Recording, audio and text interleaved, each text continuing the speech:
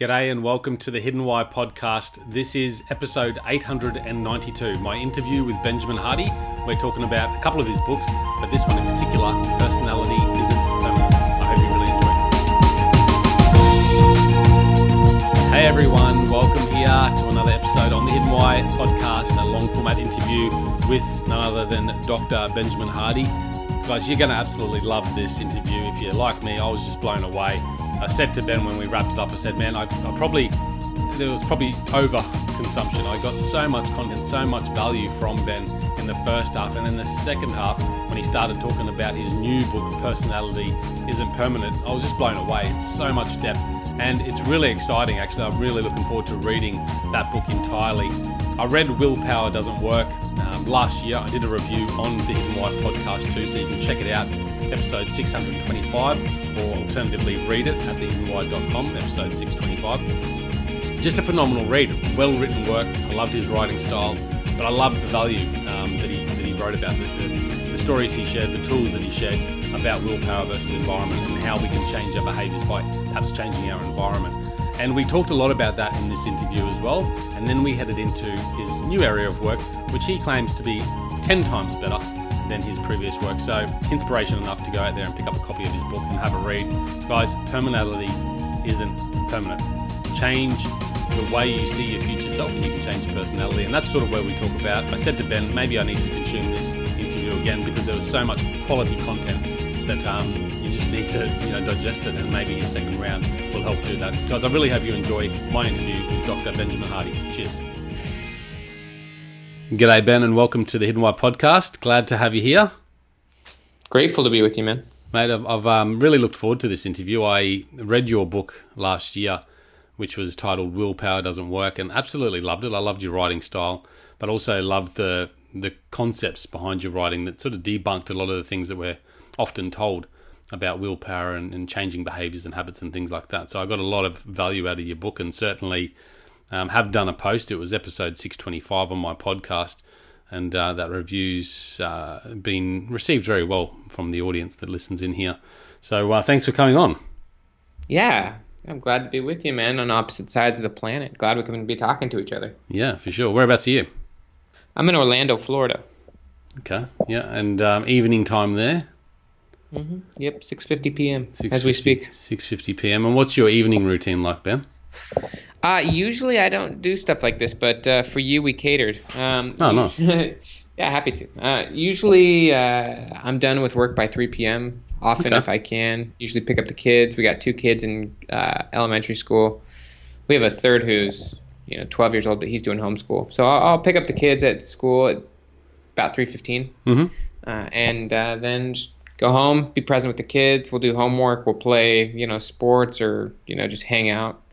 And then we usually do dinner about 6.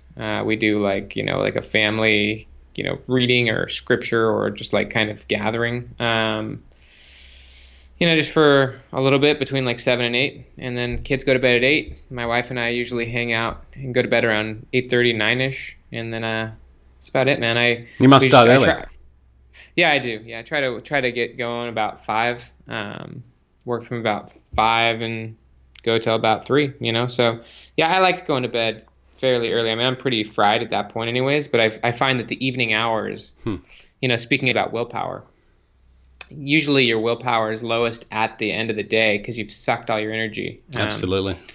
And so usually your evening hours are poorly spent, anyways. Usually you're kind of fried and you're just. When you have willpower, what you want, your body wants to consume stuff. Your body wants to consume dopamine, things that generate dopamine. Yeah. And fast. So you're saying when your energy is depleted at the end of the day, your body desires more of those dopamine hits to. Not only does it want dopamine hits, it just wants fast. It wants dopamine hits just because it wants to feel good, but it also wants short-term high energy. So like stuff like sugar, fast carbs, things that just give it a fast boost, but ultimately not a quality boost are what the body and brain go for with low dopamine. So you see junk food eating, just kind of binge, just anything that's generating fast release dopamine is what you'll go for at night if you've worked hard through the day. And if you're, And so for me, an obvious antidote is just go to bed an hour earlier so that you avoid a lot of that chaos. Yeah. And you can also then get, more and better recovery. So I think one other additional key to an evening routine, and it also fits with willpower, is know what you're going to do. At least one thing when you wake up. At least have one clear target that you've already made the decision on of what you're going to do, because that eliminates decision fatigue when you're laying in bed and the alarm's going off. So decision fatigue is a big part of willpower, and it's just the idea that you're not totally sure what you're going to do. And so as a result, you've got to kind of make a decision in the heat of the moment. And usually the situation or the power of the situation wins. So if you're on your bed and the alarm just went off and you're tired and you're not sure what to do because you haven't made a decision and you haven't laid it out, and you're forcing yourself to make the decision right then and there rather than having done it beforehand, that's a bad situation to make a decision. So usually willpower is not going to win in that situation. Usually you're going to hit the snooze button and you're going to hit back because you set yourself up for failure. The same is true, if you're trying to do a diet and you haven't fully decided what you're going to do, and then you're in a situation where you're offered, like a nice dessert, then you're leaving the decision to a bad situation. So I think the other key to avoiding bad decision making is to make just one choice. So it could be simple. Just what are you gonna drill out first? What's your first move? Or what's the one thing you want to accomplish? Yeah, what's the one thing you want to knock out? Like, let's just say within the first 90 minutes of your morning, so that you can wake up and you already got it. You already know what you're gonna do, and there's no decisions to be made. There's just get up and get going at it. And that allows you to just follow through with the decision, which builds confidence, rather than trying to make a decision, which leads to, usually the situation crushing your willpower. Yeah, for sure. I mean, I often ask guests on the show what their routines are like, and this is a great starting point really for that, but also a segue into, your previous book, Willpower Doesn't Work. What is that one thing that you start with? Because I know morning routines for me are very powerful, and because I've done it consistently, it's a lot easier now, but it wasn't always that way. Yeah, I wouldn't say I do. I would say the one thing that's hyper consistent almost always is journaling. Okay. There's other things that occur. Sometimes I've got to get up and just get writing because I'm on a book deadline, or sometimes I've got way more time, so I'm going to get up and go for a run and listen to an audiobook. But always within the mix. So it changes a little bit, but there's a select things. Yeah, okay. Yeah, that's cool. Yeah, but always within the mix is journaling. So I mean, I like waking up, generally 5. If I'm sick or tired or just on a recovery week or something, I'll just let myself sleep whenever. But like 9 weeks out of 10, I'm going to be up at 5, and I like to, as fast as I can, super hydrate, get myself out of the environment, I jump into my car and just go. I just go somewhere else, even if it's just to a different park, a different neighborhood or a different parking lot, to get my mind moving. Your changing environments is really good for heightening your mindfulness and kind of your flow state. It's just good to get yourself high on attention, because moving environments is just novelty. It's just movement. So the research shows that just by changing environments, you usually have a quick little boost of new energy, and because novelty creates attention. So I get myself out of the environment, either go straight to my house, my other house, which is like an office that I use, which is where I'm at now, or I'll go park somewhere and I'll start journaling before I go for like a little workout or something. As soon as you get out of bed, just get out of the house. Yeah. Hydrate and get out of there. Just get yourself moving, get out of there. Because you can linger and you can be pretty slow motion in the morning. And so I think it's just good to get yourself out, get yourself moving, hit a destination. And for me, then I just, pull out the journal. I listen to some pretty cool music that just kind of gets me centered. And then I'll just get journaling, man. I do a little meditation and prayer before I journal, and then I'll just write about what I'm working on, what I'm doing, what I'm dealing with, what I'm trying to accomplish, who my future self is, and what I'm ultimately about, what I'm committed to, who I'm going to be that day. Okay. How do you find the journaling process has evolved since? How long have you been journaling for? I've been journaling intensely for about 12 years. 12 years. Yeah. So I've filled probably going on 100 journals.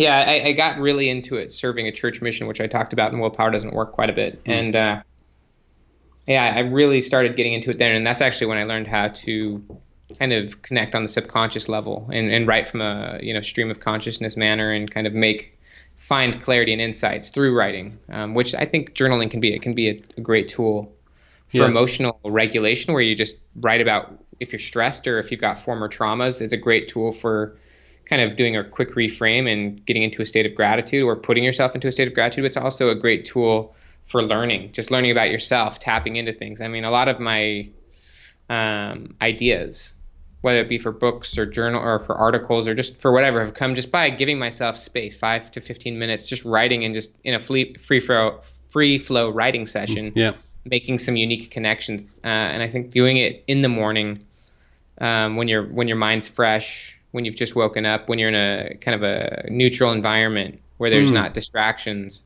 allows your mind to go places you wouldn't have expected, and you can make some connections, whether it be about something you should do or even just two ideas together, and you're like, oh, there you go, boom.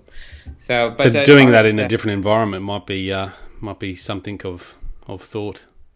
Yeah, I mean, that's why I actually do it in my car generally, is because there's nothing there. Like I just love writing in my car, because especially kind of in the dark, when it's like 5 and 6 in the morning, because there's just nothing there except for me, and I've got my lights on in the car. But as far as the process itself, my journals used to be a lot cleaner. Like they would be more like sentences and paragraphs, and they still are. I think that they would have been better reading, like maybe like 5 years ago, even probably 5, 7, 10 years ago. It would have been better reading. But I mean, I don't write them for anyone. For me, it's literally just a tool for clarity, for insight, for confidence. And for regulation. So they're a lot more sketchy now as far as how they look. A lot of bullets, a lot of pictures. I mean, I still do paragraphs and stuff, and I'll have long sessions here and there. But one of the things that I've done over the last probably year, which I've learned from Dan Sullivan, and not exactly Dan, but I've learned from a number of mentors. What I do, they don't actually do this, but I've stolen a few of their questions, some of their prompts. In the front cover of my journals, I have 5 questions. I go through about one journal a month, and on the inside cover of my journals, there's just like a blank page, and I'll answer 5 questions on the front of the blank page. The first one is, where am I right now? So I'll have the date, I'll have the date of the journal. Could be like, February 20th, 2020, it's like, where am I right now? And I just list like 4 or 5 things just to kind of give a snapshot of where I'm at right now. So like with your mental clarity, mood, emotions, no, just like the actual location. Logistical. Okay. Yeah, so like if someone were to open the journal, they'd be like, okay, so like this is when he was 32 years old, living in Florida, like, working on his book launch, spending good time with his kids, like working on his health. So just where am I right now? And then the next question is, what are the wins from my last 90 days? So I just detail like 4 or 5 achievements. They can be personal or professional over the last 90 days, just to kind of give a sense of what's been going on in my life, what I've been up to, what I've been focused on. And do you write these down as you? Yeah. I mean, it's on the inside cover of every journal. So every 30 days, I actually go through this again. Yep. Okay. And then it's like, then the next question is, what are the wins I want from the next 90 days? And I just write, what are the things I'm focused on right now that I'm actively trying to knock out? Like, like five bullets. Just and then I've got who's my future self 3 years from now? And I just list out like 3 to 5 bullets of like where I'm targeting. And then I've got, who do I want to be like essentially 1 year from now, my 1 year goals. And so I have those 5 questions on the front cover of every journal I've got. And so when I start a journaling session, I've already in new and fresh environment, I've hydrated myself, turn on some chill music with my headphones, and then I have a little bit of meditation, just prayer, just kind of zone my breathing, and then I'll just scope those questions, those prompts, just to kind of remind myself of what I'm targeting. Looking at what you've done over the last 90 days is something that is not heavily utilized. It's not utilized as far as like just measuring progress and just seeing wins. I find that it's motivating and uplifting. It's positive. Incredibly motivating and uplifting. What the sad part is that we actually forget a lot of the things that occurred because we don't take the time to just simply like reflect on like what actually happened in the last 90 days. Holy cow, more happened than I thought. And I can relate, because normally I'm thinking ahead. I'm thinking about the future. What's next? What I've got to do today, and that causes me a lot of anxiety and stress. Yeah. So I think taking a minute just to reflect on where you've gone, even in the last 90 days, gives you that sense of movement and morale. You're like, some good stuff has happened in the recent past that boosts my confidence. that's a good thing to start feeling first thing in the morning. And then obviously just taking a peek at your short-term goals, your long-term vision, what you're trying to nail out for the year. Let's just say 2020. And then I just start writing, man. I just dump it, and I don't give sometimes I'm 5 minutes, sometimes I'm 30. It's just whatever I've got time for that morning or whatever I'm flowing on. So 5 minutes, 30 minutes, and you've obviously got this into a daily, ritual for yourself. Now, when you were starting out, if you can reflect back, because I'm struggling with journaling at the moment, to be honest, and I actually stopped journaling last year, and it was a choice, and I just didn't want to write anymore, or journal, I should say. So I stopped journaling, and this year, after reading a bit more and listening to some podcasts and reading about Stoicism, I started to, understand the benefits and really connect with that again, and I've started to try and implement a practice, an evening practice this time rather than a morning practice. But certainly getting that consistency down is my battle at the moment, and this is why I should do it in the morning, because in the evening, like you said earlier, my energy is depleted. I'm just like, I'd like to go in there and do a bit of journaling, but often it's just I'm tired. Like I'm like you, I go to bed at 9 and wake up at 4 or something like that. And I think it's good to take the pressure off yourself at the end of the day and just allow yourself to be done, rather than feel like you got to do one more thing. Yeah, then you're feeling all guilty, right, and you're not really recovering, and you're kind of stressing yourself out and kind of always thinking, oh man, I got to do one more thing, or I'm not coming up short. There's a lot of goodness, and just at the end of the day, and I think it's good to actually have just a few things each day that you want to knock out, like from an 80-20 perspective, rather than thinking about doing a million things. It's like how could you do like two to four things, or 2 to 3 things that are the things that really matter today. I mean, obviously we got busy days, but after you knock those things out that are results focused, giving yourself the breather to say, day's done, boom. I think that's why the morning routine's great, because it allows you to knock out first things first, and then you just so you don't have to feel like you're behind always, and you just do the few things. For me, it's really just about clearing the fog of your mind and about becoming intentional about what you're up to. And also, if you want, it could be a platform for getting pearls of insights that otherwise you just wouldn't be tapping into. But for the most part, it's just about, for you, journaling could literally be just in the morning listing out, what you could have just a few bullets. It could be literally a 2 to 3 minute exercise where you just bullet out, like, who's my future self? Like, what am I ultimately going for? What's my one major goal? And then what are the 3 things that I want to accomplish today? And you just write four bullets. One is top goal, and then 3 things I'm going to do today. And that could be your journaling if you want. Yeah. Like it doesn't, there's no right or wrong way to do it. It's just and then if you want to clear the fog a little bit, you could write a little bit about just kind of where you're at right now and what you're going through or what you're dealing with if you want. But, I for guess someone like that you, it's got to be like 5 minutes or less. Yeah. No, it's great, mate. And I'll certainly use those questions. I'll put them in my diary today. And, just figure out what sort of questions I could add to that, and, start with that process again. What when you talk about willpower in your book, you sort of refer to the environment being the essential thing here, not so much the willpower. Can you explain that a bit? Yeah, of course. I'm not sure so much what it's like in Australia as far as cultural perspectives, but here in America, we're very individualistic. We're very focused on the self. Very, this is a self-help book as an example, and we tend to isolate and abstract things. We like to isolate things, and so as people, we like to think that we are who we are, independent of everything else. That rather than the fact that I am the way I am because of the culture I was born in, and because of the peer group around me, and because of my experiences. Like we tend to ignore context. Yeah. But when I got my PhD in psychology, I came to really understand that context is kind of the king, and that context is really far more powerful than content, and that context shapes context. Or sorry, context shapes content. Yeah. And when you change the content, when you change the context, the content will change, and that's true biologically. I mean, Dr. Bruce Lipton, but a lot of other people, this is true in kind of biology now at this point. When you take various cells, you put them in different petri dishes, and they'll become fat or bone or something else, muscle, because of just kind of the environmental medium. And so they call that epigenetics at this point. The environment kind of determines which genes turn on and off, or at least how we interact with that environment. And so psychologically, it's true too.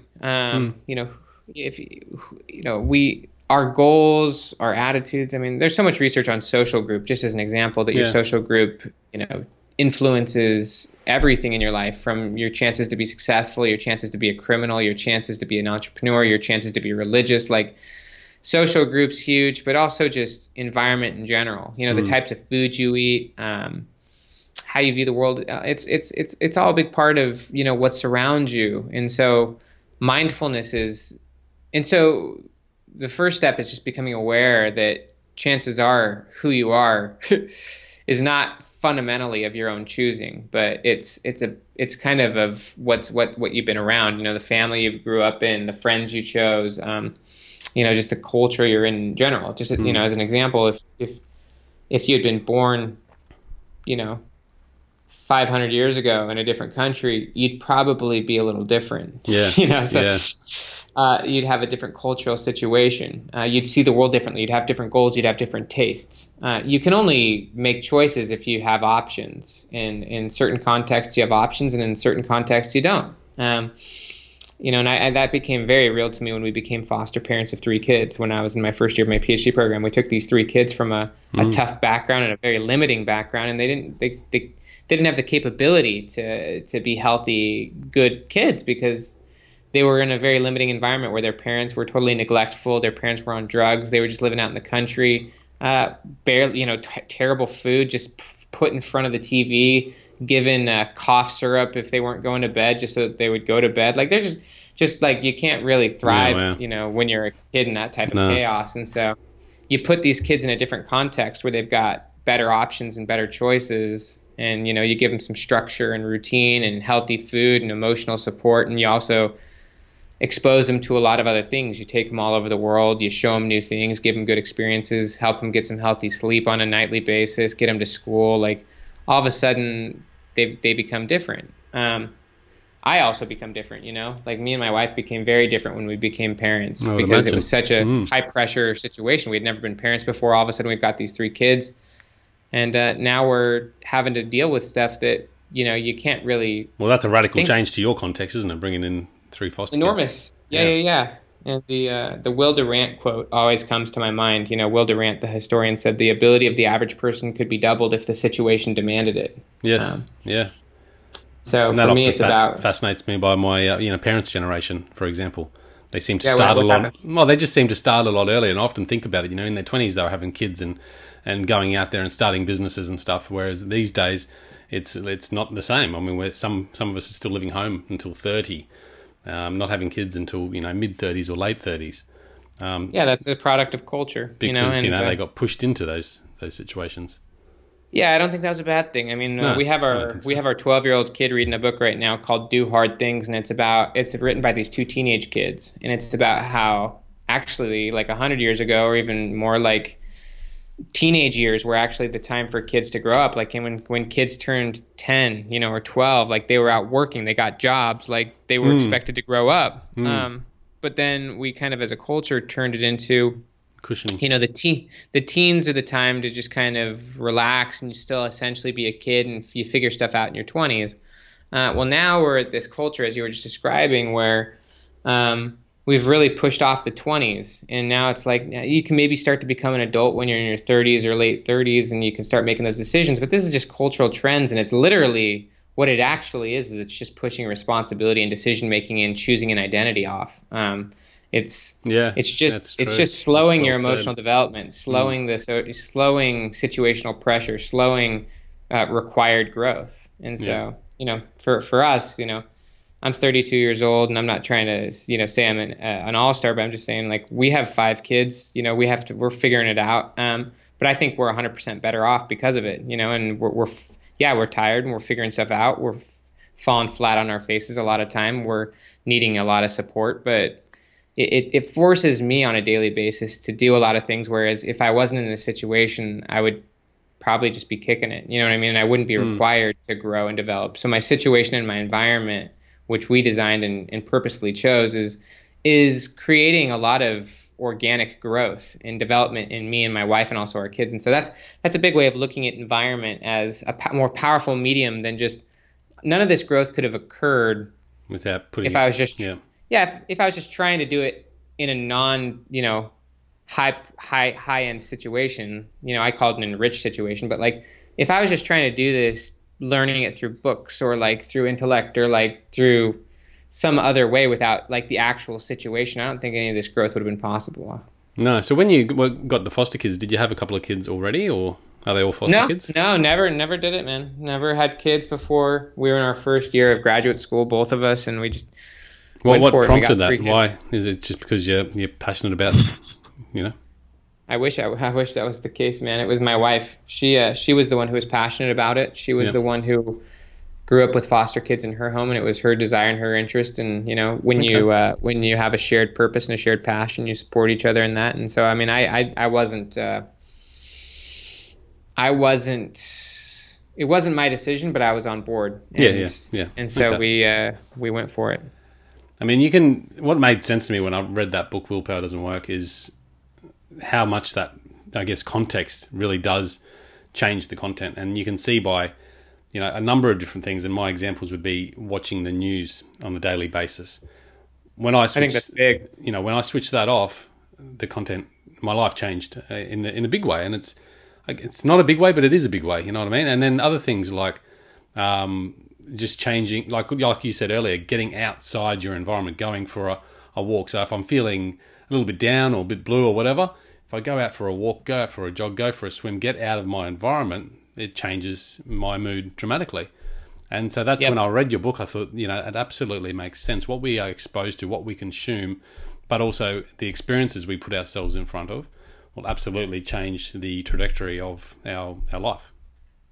Yeah, it's interesting. I think, so psychologically about 95% of our behavior and outcomes are subconscious, 95%. Yeah. And subconscious basically means you're on autopilot.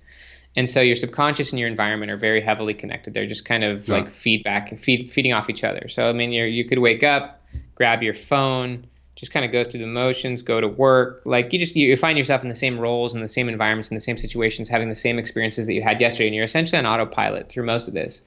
But yeah, if you start thinking more proactively, and if you start being a little more intentional and putting yourself in new and different situations and having new and different experiences, experiencing new and different emotions, putting yourself in new and different roles, change becomes inevitable. Yes. So transforming yourself is not necessarily rocket science. The problem for most people is they keep having the same experiences over and over and over, and keep putting themselves in the same contexts and in the same situations every single day, rather than around new people, trying new things. I mean, one of the things that Dan Sullivan, a friend of mine, said is that I really liked. He said novelty and intensity are the two things that you really need to kind of anti-age. As you get older, and this is true in the research too. What the research shows is that people become progressively less open to having new experiences as they age, less open to seeing new things, trying new things. And so if you're continuing to experience novelty and intensity, difficulty and challenge and pressure, and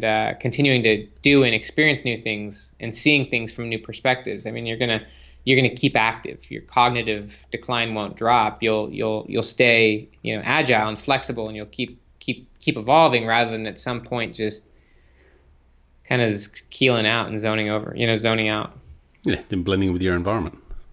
Yeah, you start to blend. Yeah, you start to blend with an environment rather than continuing to evolve and adapt to different new ones. No, it makes a lot of sense, and I love that too, novelty and intensity. And I mean, I suppose that's quite inspiring in itself. Just listening to that, it makes you think about, for me personally, what I could do differently today, what I could do differently this week to add that novelty and add that intensity. So I'm really always continuing to challenge myself with those things. I suppose where willpower may come into it, and I could be wrong, but what are your thoughts? Is that whilst the idea is grand and changing the context is important, to make that change, to make that decision to change is what's hard. Could be. Could be. Like, how do you deal? Because I assume that's where a lot of people get unstuck, because I'd like to change my environment so I can, have new experiences and hopefully ultimately change whatever behavior particularly it is that I don't like. but changing that environment might be difficult. Yeah, I mean, it could be. And I think that getting small wins is big. I mean, Yeah. I think that, the ability to make decisions has a lot to do with confidence. And a lack of confidence leads to a low desire to try to make decisions, because decisions come with commitment and consequence. And if you don't believe you're going to follow through, then you're probably not going to commit. And so you're not going to try. And so I think getting small wins allows you to get more flexible in making decisions and in putting yourself in new situations and becoming more adaptive. And so I think just starting small. Start small. Yeah, I mean, I find that elimination is generally the easy first step rather than trying something new. Like eliminate 2 to 5 things from your environment that you already know aren't in alignment with your desired future self. Like eliminate the apps that you already know have sucked and waste dozens of hours of your life. Just eliminate them and just give yourself a week without them. Like take all your junk food and just throw it out and just take it out. Like elimination of the things that you already know are kind of pulling you the wrong direction anyways, or are distracting you from ultimately being the person you want to be, whether it be for yourself, for your business, for your kids, whatever. Just eliminate like 3 to 5 things, and that's a big win. Yeah. And then maybe I think another thing as a starting point, aside from journaling, I think journaling is like one of the most easy starting points, because you can just sit in your head by yourself in private and just, lay out, writing out what are the things I'm dealing with or that I'm not happy with, or that, are frustrating me, or that have hurt me, or that, have held me back, writing about things in the past, but also like genuinely writing out what would I truly want? Who do I want to be? What would I change if I could? What environments or situations would be interesting or compelling? Like giving yourself some space. Also, then maybe having some conversations, talking with some people. There's this quote that says, "Watch your thoughts; they become words. Watch your words; they become actions. Watch your actions; they become habits. Watch your habits; they become character. Watch your character; it becomes your destiny." So I think actually allowing yourself to think about things.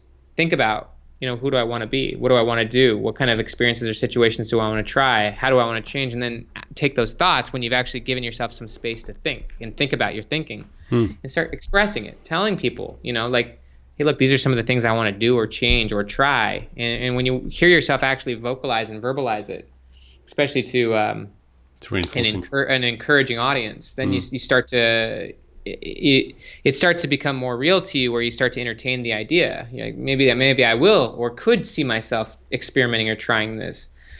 I also do think experimenting as a concept is nice, because it takes away the idea of failure. I mean, if you're experimenting with a new situation or a new environment or a new diet or a new process, you can always go back if you're not feeling it. But I think a big reason people don't try new things is they've got this fear of failure, this fear of, learning, and they're not, and so I think if you stop worrying so much about how it's going to turn out and maybe just explore and experiment and say this is just practice, this is just trying it, then you become a lot more willing to try new things, and you become a lot more flexible and willing and open to new experiences. Yeah, absolutely. And you talk about a lot of those things in your book as well, from memory. Yeah, for sure. I was going to ask a question there. It's past me. You've got a new book, which I think is going to link beautifully to your previous book, which is called Personality Isn't Permanent. And it's really debunking some of the myths around the personality test that you talk about, Myers-Briggs, etc., which I've been involved in. I think many people listening would have been involved with or encountered. But you're saying that personality from those tests is certainly not determined. Absolutely. Yeah, I think that this book is going to probably just, as I'm scaling it, as I wrote it, as I'm thinking about it in the context of pop culture, I think that this book will probably sell 10 to 100 times as much as Willpower Doesn't Work and receive 10 to 100 times as much scrutiny, both for good and bad. But so I'm excited. I'm excited to see how people respond and how because these personality tests are 100% very popular, very cultural, especially here in the U.S. I mean, people love the Enneagram as an example. But to just give a little background, please, to kind of explain the situation. So first off, personality is generally defined as a person's consistent attitudes and behaviors and how they respond and react to various situations. Yeah. The key term there is consistent.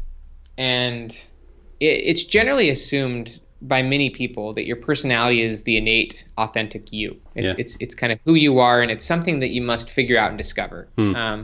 Which is why people create these personality tests, so that it's kind of a discovery mechanism. It's a discovery tool that then can open you up and give you, clarity and verbiage on how to describe and understand yourself, so that then you can be true to your true self and build your life around your personality, so that you don't, deal with pursuits and goals and ambitions and jobs that are outside the true you.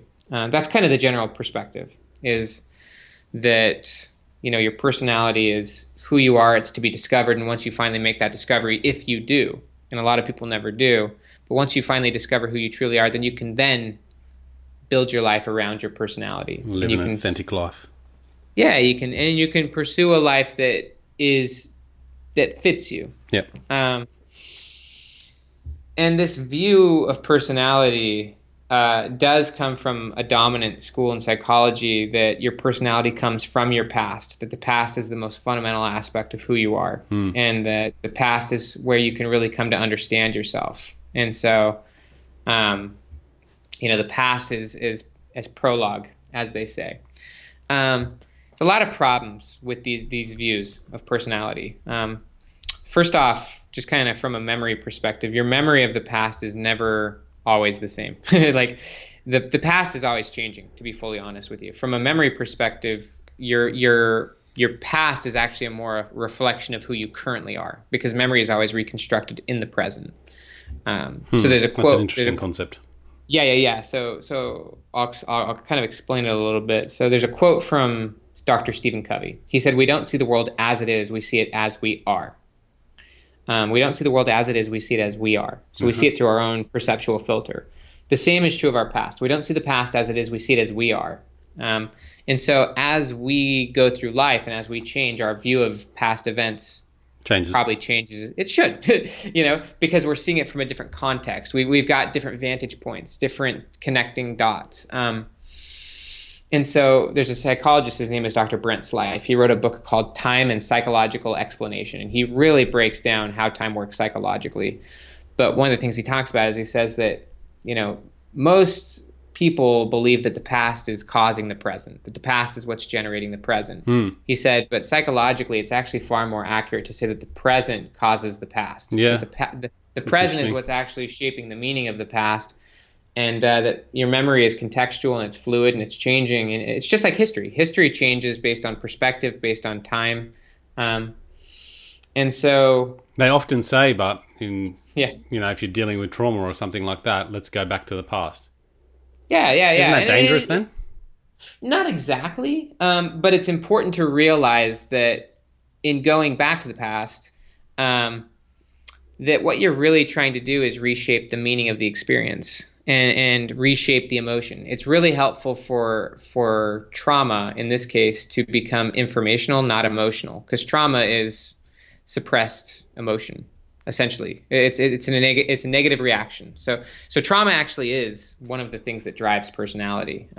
It's one of the key levers, is what I call it. But right. So yeah, If you have unresolved trauma from your past, then it is going to lead you down certain paths in the present. It really will.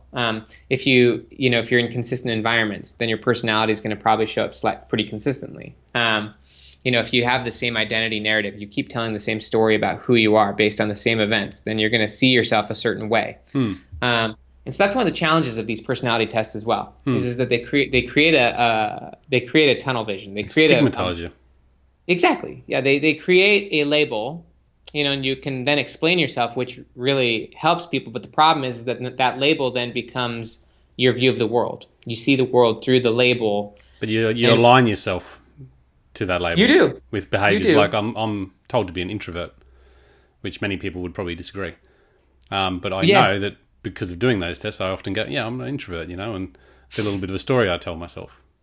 Yeah, well, so that's how we form our identity, is through storytelling. So these tests create a nice lens or a nice story that we can then use to explain ourselves, and that story then becomes, our identity and our story becomes the driver of our behavior.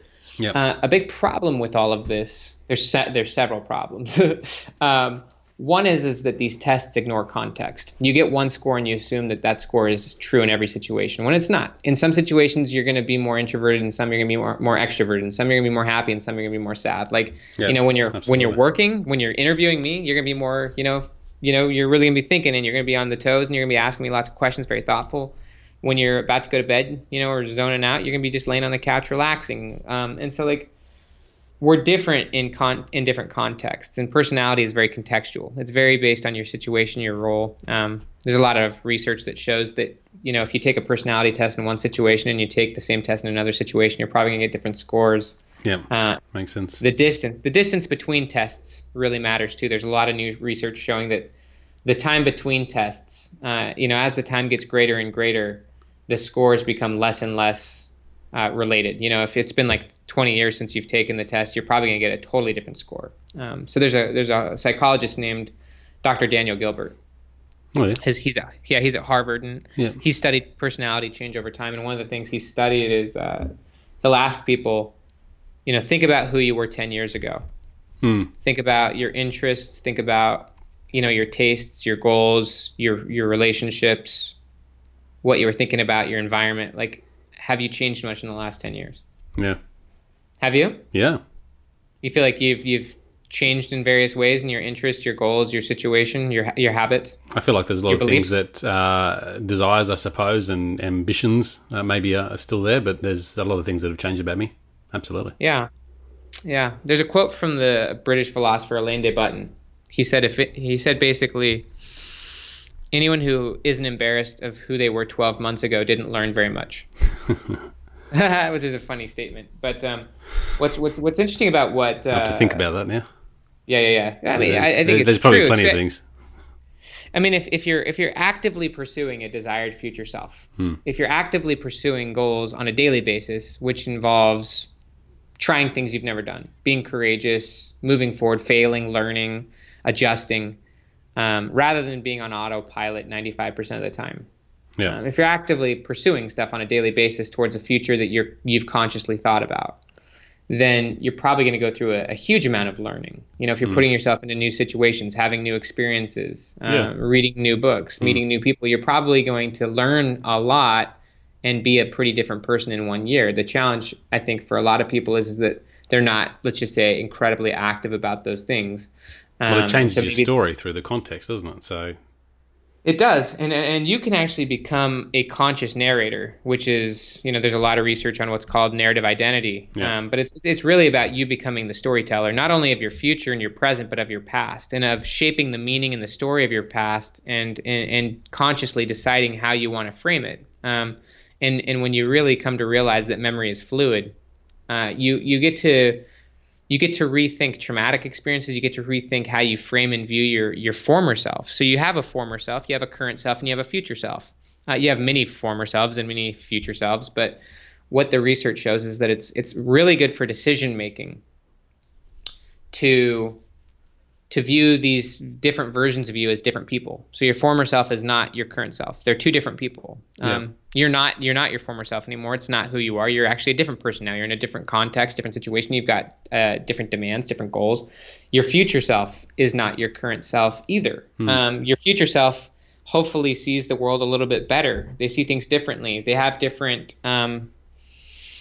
things that matter to them, different things that they're focused on and worried about. Maybe their priorities are a little finer tuned than your current priorities. Their habits are different. And so it becomes really good for decision making to start, first off, defining your future self. Who are they? Yeah. A problem for most people, or for many people at least, is that they haven't done that.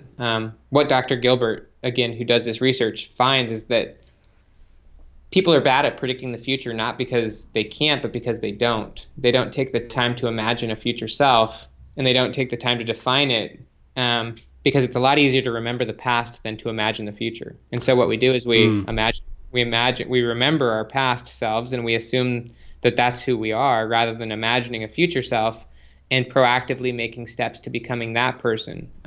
So our identity is generally based on the past because of the ease of remembering, rather than becoming skilled at imagining and defining, and then using the future as the basis of our identity rather than the past. I guess a lot of people must call bullshit on themselves, but when they're starting to visualize a future self that perhaps isn't aligned with what they feel about their current self or past self. That's fine. I don't know why it should be aligned. It should be different. Yeah. It's by nature. It should be more imagined, and it should be who you want to be. It shouldn't reflect your current or your former self. It's a different person. So who cares if it's different? I'm fine with that. But don't you think that'd be a challenge for a lot of people to accept? I don't think it has to be. I think if you become a more flexible thinker, I think so. One of the big keys to, first off, imagining a future self, but then having the confidence to proactively and flexibly become that future self is mental and psychological flexibility. Yes. And confidence. You need, if you've got mental flexibility and if you've got confidence, then you're less dogmatic about who you think you are. You're less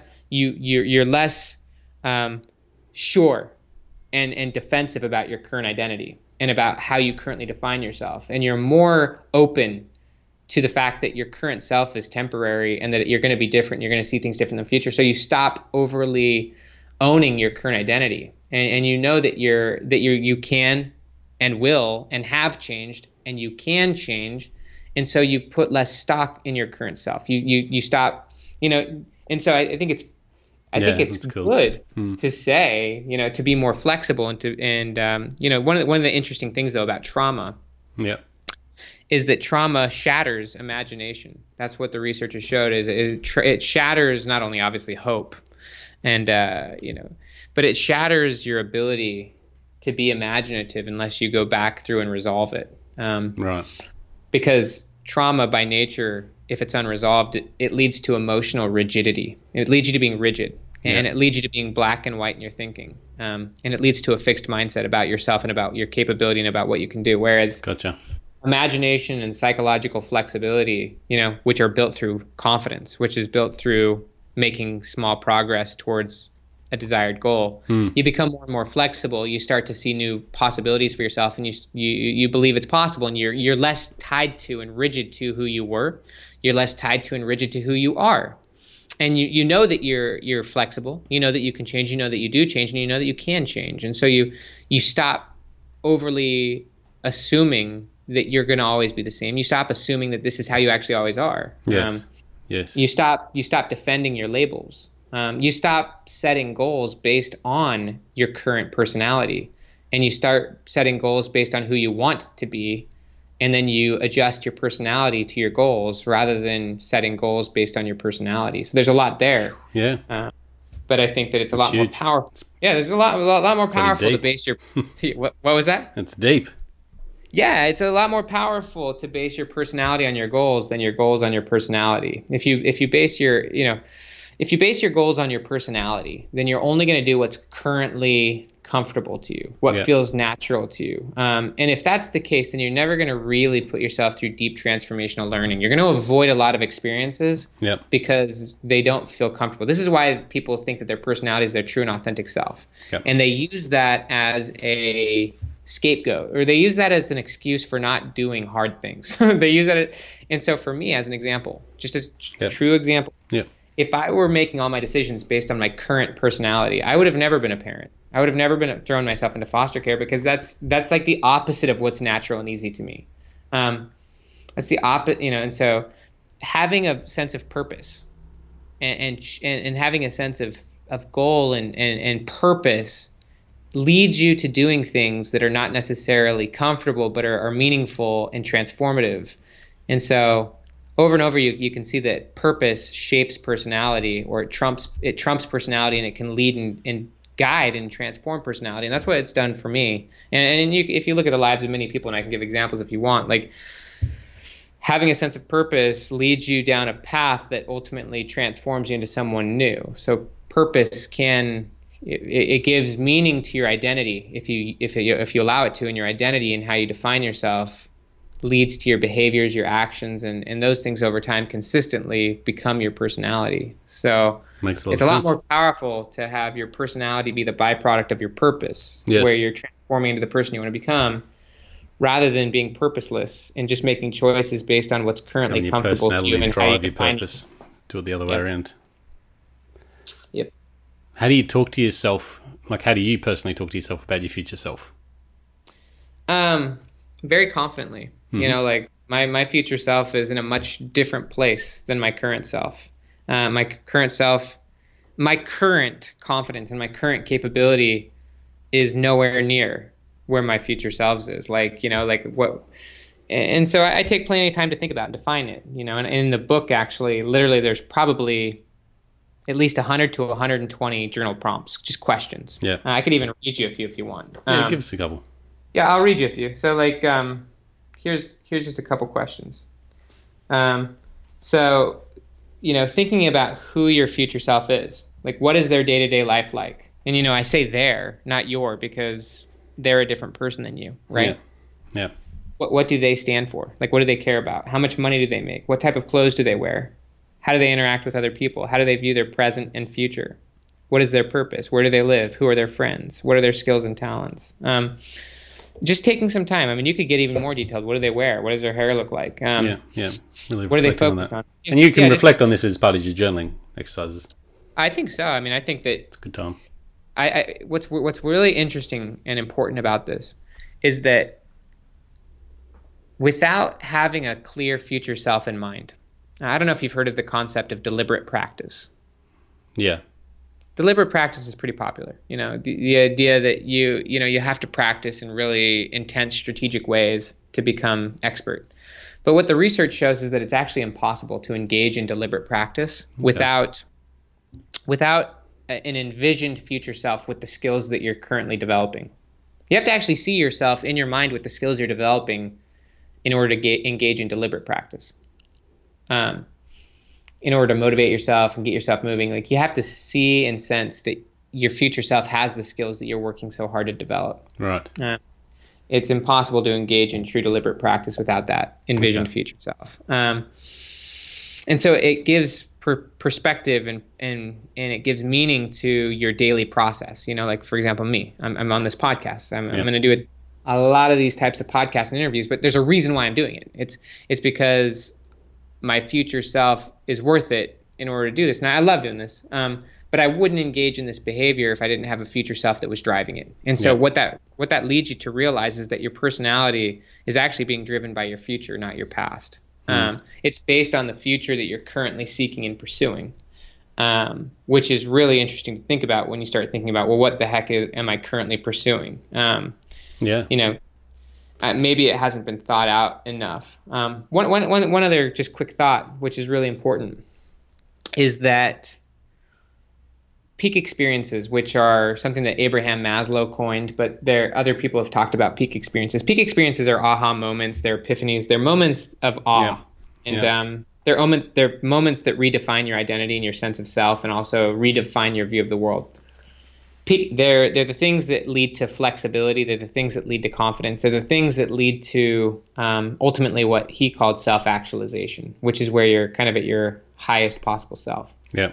You can't get there with multiple peak experiences, or I would argue regular peak experiences. What Maslow found though is that for most people, peak experiences are rare. And there's a guy named Colin Wilson who he's dead now, but he was a philosopher and writer and psychologist, I think, and he wrote a lot about peak experiences. Yeah. And one of the things he said is that peak experiences are the byproduct of an intentional attitude. Like you know, on the opposite end, you know, depression is the opposite. I mean, depression is the outcome of passivity, being passive. Right. And makes sense. Whereas peak experiences, you got to be purposeful in order to have them. Yeah. And so kind of pulling this all together with what we were talking about with decision fatigue and making choices and making decisions, the more intentional you are about where you're going. Like, let's just say you have a future self in mind and you've begun to generate goals that you believe will help you become your future self. And as you actively begin pursuing those, obviously it's often going to require courage. You're going to be intentional, and often you're going to have to be courageous. If you're pursuing a future that's bigger than your present, you're going to have to act above your present situation and self, right? Yeah. You're going to have to surround yourself in situations and experiences and act above your current capability and confidence. Let's say above your current ability. But you're going to be making choices and acting towards that future self. And if you do that regularly, you will have many of what these experiences are called peak experiences. They'll become regular for you. Become regular, yeah. And really, they're just ahas and epiphanies, and they're little things that reshape the meaning of how you see things and how you view things. And this is how your past increasingly alters and changes in meaning and purpose, and it's how your future becomes increasingly clear and powerful. And it's something that could and should happen regularly for people. Could happen on a morning basis if you were waking up and actively and intentionally pursuing your future self. And so it's powerful. And the more, there's a quote from Oliver Wendell Holmes Jr. He said, "A mind that is stretched by a new experience can never go back to its former dimensions." And so, if you're having these ahas regularly, it becomes a norm. You get used to learning. You get used to just aha moments of just being woken up more, or being opened up a little bit more, and just seeing things better and refining your perspective. There's a quote that says that wisdom or intelligence is the ability to make finer and finer distinctions. And so you see the world with a better filter. You see the past with a better filter. You stop being so critical about your former self or about of traumatic experiences, and you start becoming grateful for them and seeing how they've led you to where you are, or how they've been beneficial, or how they could continue to be beneficial. You stop seeing the past so dogmatically, and you stop seeing yourself so dogmatically, and you stop needing to overly define yourself. I think the use of labels. I think the use of labels in our obsession with these tests, not only does it create a fixed mindset, but it overly boxes you in rather than being flexible and imaginative and pursuing, new and different versions of yourself. I mean, again, I said that labels create tunnel vision. What we call that in psychology is selective attention. Yeah. Selective attention is basically the idea that you see the world through a filter. You see what's meaningful to you. You see what you identify with. And so when someone's defined themselves as depressed, they believe that they're always depressed, even though that's not actually the case. There's a lot of times when they're living contrary to the label, but they themselves don't actually notice or appreciate that because they don't value or notice or recognize. They don't attend to those moments. They just assume that they're always consistent with how they've defined themselves, when that's actually not true. So it's interesting stuff. It's very interesting stuff. A lot more to your book, no doubt. This book's got a lot. Is it bigger than your last one? Is it bigger? Yeah. As far as pages, I guess probably not enormously, but it's probably maybe 20 to 30 pages longer. So this book took a year longer to write than Willpower. Okay. I had to get far more mentoring and editing. I would argue the writing of it is at least 10 times better. The storytelling is 10 times better. The thinking is a lot harder and more innovative. I think there's a lot of, I think Willpower presented a lot of novel and interesting ideas, but I think that this one pushes boundaries a lot further. There's a lot of depth to it based on what you've just, talked about. Yeah, there is. I think it's going to blow people away. Just talking, one of the things that I talk about in the book, talking about narrative identity is that it's a lot more authentic and courageous actually to be honest about who your future self is or who you want it to be. I find that people are not as honest and authentic about that, about what they genuinely want for themselves. I think that we kind of... Well, we base what we want on ourselves maybe too much externally rather than internally. Well, but also if you really internally... Maybe you're not aware of what you really want, or you're too scared to be genuine and tell people around you what you really want, because that might mean you can't be friends anymore because you got to go do something else, But it takes a lot of courage just to say, this is who I want to be. This is what I want to do. This is what I'm committed to doing. This is my new story. This is my new narrative. Is that this is who I'm gonna be. I don't know if have you heard the musical Hamilton by chance?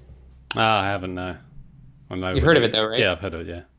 Yeah, it's good. There's a song called Satisfied, and it's kind of a song depicting the experience when Alexander Hamilton meets his wife. Yeah. At a party. They're at a party, they're young 20s up in New York City. But he first meets the sister. So there's these two sisters. They're called the Schuyler sisters. One's name is Angelica. The other one is Eliza.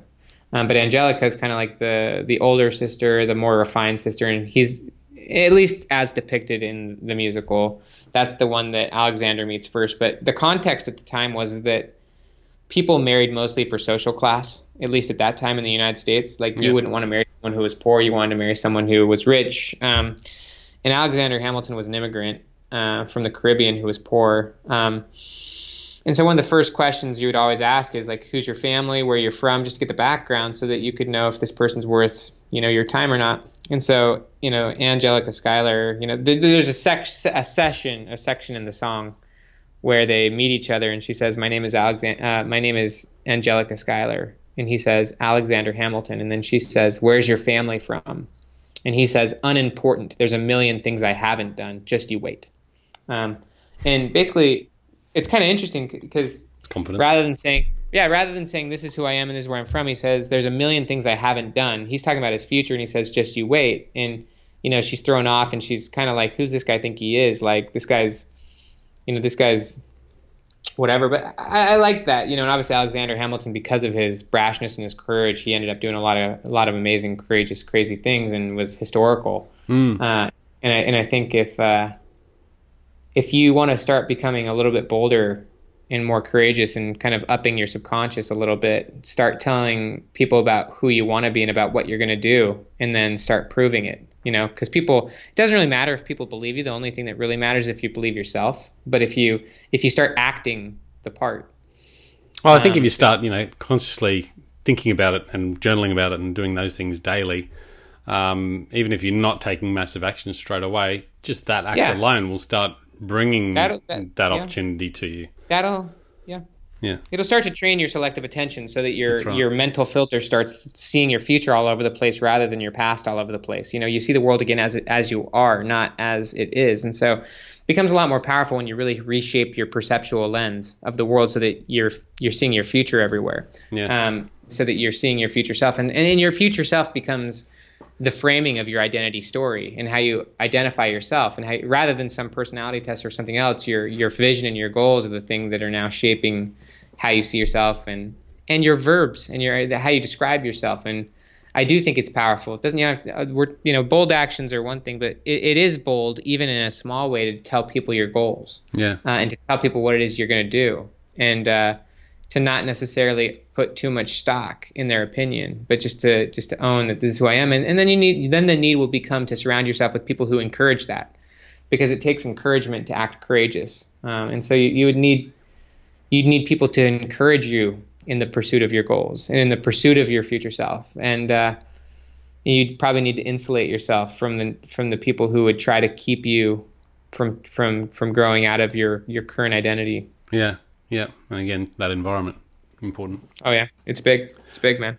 Mate, what's there's a bunch of other questions I could ask, but we're coming to the end of the time. What is next for you? This book is coming out in June, I believe. Personality Isn't Permanent. Yes, it is. Coming out in June. And what's next for you beyond this? Where's yourself in 3 years? Yeah, my to be honest with you, my future self in 3 years from now has stepped back from a lot of this kind of stuff. I believe that this book will sell 10 million or more copies in the next 3 years. I'm pretty committed to that goal. That's, I think, a one goal target to enable my future self. And I think once I get there, I'll be in a kind of a financial and also in a mental situation where I'm going to be probably obviously spending a lot more time with my family and my kids. And I'll probably be engaging in a lot more missionary work, to be honest with you. So my future self's going to be kind of leading a lot of leadership, a lot of development, a lot of missionary work. And nice. Just because that's really meaningful to me, that really transformed my life when I was a 20-year-old kid. I'll be doing that really well. And I'll still write. I'll still be writing. I'll be working on the next book. But mainly I'll be focused on my family and on that. And I'll not be doing a lot of the entrepreneurial activity and being involved in a lot of the networks I'm in right now. I'm going to be kind of done with that, and that'll be that chapter will be closed. Okay. What and this is a question that I had sort of when you started talking about your daily routine. From an external brief perspective, I feel that you've simplified your daily life as far as what you do and what you take on, and you haven't overcomplicated it. And I certainly find myself, I know I'm more effective when I simplify things, but I also know that I always add to it, and take on too much and do too much. And then I get to the end of the day feeling like I've never completed what I wanted to do. Is that a good perspective of your daily life, and how have you gone about? I think that the future self is the ultimate filter. I think once you define your future self and you get pretty crystal on it and you get pretty committed to it and you're pretty emotionally engaged in that idea, then it becomes the filter for every decision you make. And you got to be honest with yourself. Is taking on this thing really going to be worth it? How does it relate? Is this going to pull me the wrong direction? Is this just me grabbing an opportunity because I don't have confidence that I can go the path I ultimately want to? Can I actually say no to things that are good opportunities, but also they're opportunities that reflect my current self and not my future self? And so I think that being honest with your filter and being honest with your current capacity and focusing on the few things that matter most and making the few key impacts on a daily basis you can, and realizing you're just one person, you can only do so many things on a given day, making a few key impacts, giving yourself a huge pat on the back, giving yourself some rest and recovery, some focus on maybe the other areas of your life. I've been asking people a lot lately about balance, or not really balance, but burnout, and just getting fried. And I do find that burnout is the product of not being balanced in your area, in your life. And that's not just balance in how you spend your time, but balance mentally, emotionally, spiritually, physically, being healthy, getting rest, not being overstressed, not being overstrapped, only having a few key priorities and a few key goals. That allows you longevity. Whereas I think when you're saying yes to too much, when you're trying too many things, you're burning yourself out. You're probably overstressed and you're probably not eating well enough or over relying on stimulants. And so I just think that there's a healthier approach, and it turns out to be a better approach and more effective. Yeah, absolutely. Mate, pleasure to chat with you today. How can people best find you, reach out and read your work? I know you're big on Medium. Yeah, I mean, you can go to benjaminhardy.com. Yep. And you can see blogs and stuff. I would highly recommend anyone who's liked this conversation to pre-order. Personality isn't permanent. Absolutely. It's definitely going to be a work that's going to really shift you and challenge you and open you up, and not only open up your future, but it's going to reshape your past and help you reframe your traumas and help you move forward and help you become the narrator of yourself and your story, and help you become intentional. And so I would challenge you to make that, to pre-order that. And that's kind of the main thing, man. Yeah, no worries. I'll stick the link in the show notes, guys, for this episode. Episode 890, I believe. So check that out at thehiddenwhy.com, and reach out to Ben as well. Awesome, man. Really a brilliant interview. We really had a lot of fun with you tonight. Or for you this morning. For the morning. Mate, thank you for coming on, and we'll touch base again soon. Guys, check it out, thehiddenwhy.com. Until next time, peace, passion, and purpose. See you soon. Thanks, guys, for listening to this episode. I hope you enjoyed what you heard. I hope you love what you're hearing. If you like this episode, guys, or any of the episodes that you're listening to here at The Hidden Why, please do me a favor by sharing it. You can share it with your families, you can share it with your loved ones. You can do that by using your favorite social media channels, using the icons on the platform that you're listening to The Hidden Why podcast. Also, guys, if you're a fan of the show, please connect with me. Connect with me at thehiddenwhy.com. I love to hear from you. I love to converse with the people that listen to this show to find out what they enjoy, what they don't enjoy, and perhaps if they have any questions or feedback for the show as well. You can stay up to date with all that I'm releasing here, guys. I do a solo show every Monday, a 3-minute thought every Thursday. I do 2 interviews a week on a Wednesday and a Saturday, and a book review every Friday. You can stay up to date with all that by subscribing to my newsletter at thehiddenwhy.com. Just enter your email address there, and also subscribing to the podcast on the platform that you choose to listen to your podcasts. You can also support the show, guys, by using the Amazon links at thehiddenwhy.com. So if you like books, you can get all the books that I review there, and anything else really that you like to purchase through Amazon. So use that link, it helps support the show. And we've also got a deal with Audible, guys. Audible is a fantastic way to listen to all your favorite books. We've got a deal with them so you can get 2 free books when you subscribe, or subscribe to a 30-day free trial. So check that out again at thehiddenwhy.com. Guys, that's it from me. You know what to do. Go out there, breathe more passion into every single moment. Do everything with greater purpose, and in doing so you will discover your hidden why. This is The Hidden Why. My name is Lee Martinuzzi. Until next time, peace, passion and purpose. See you soon.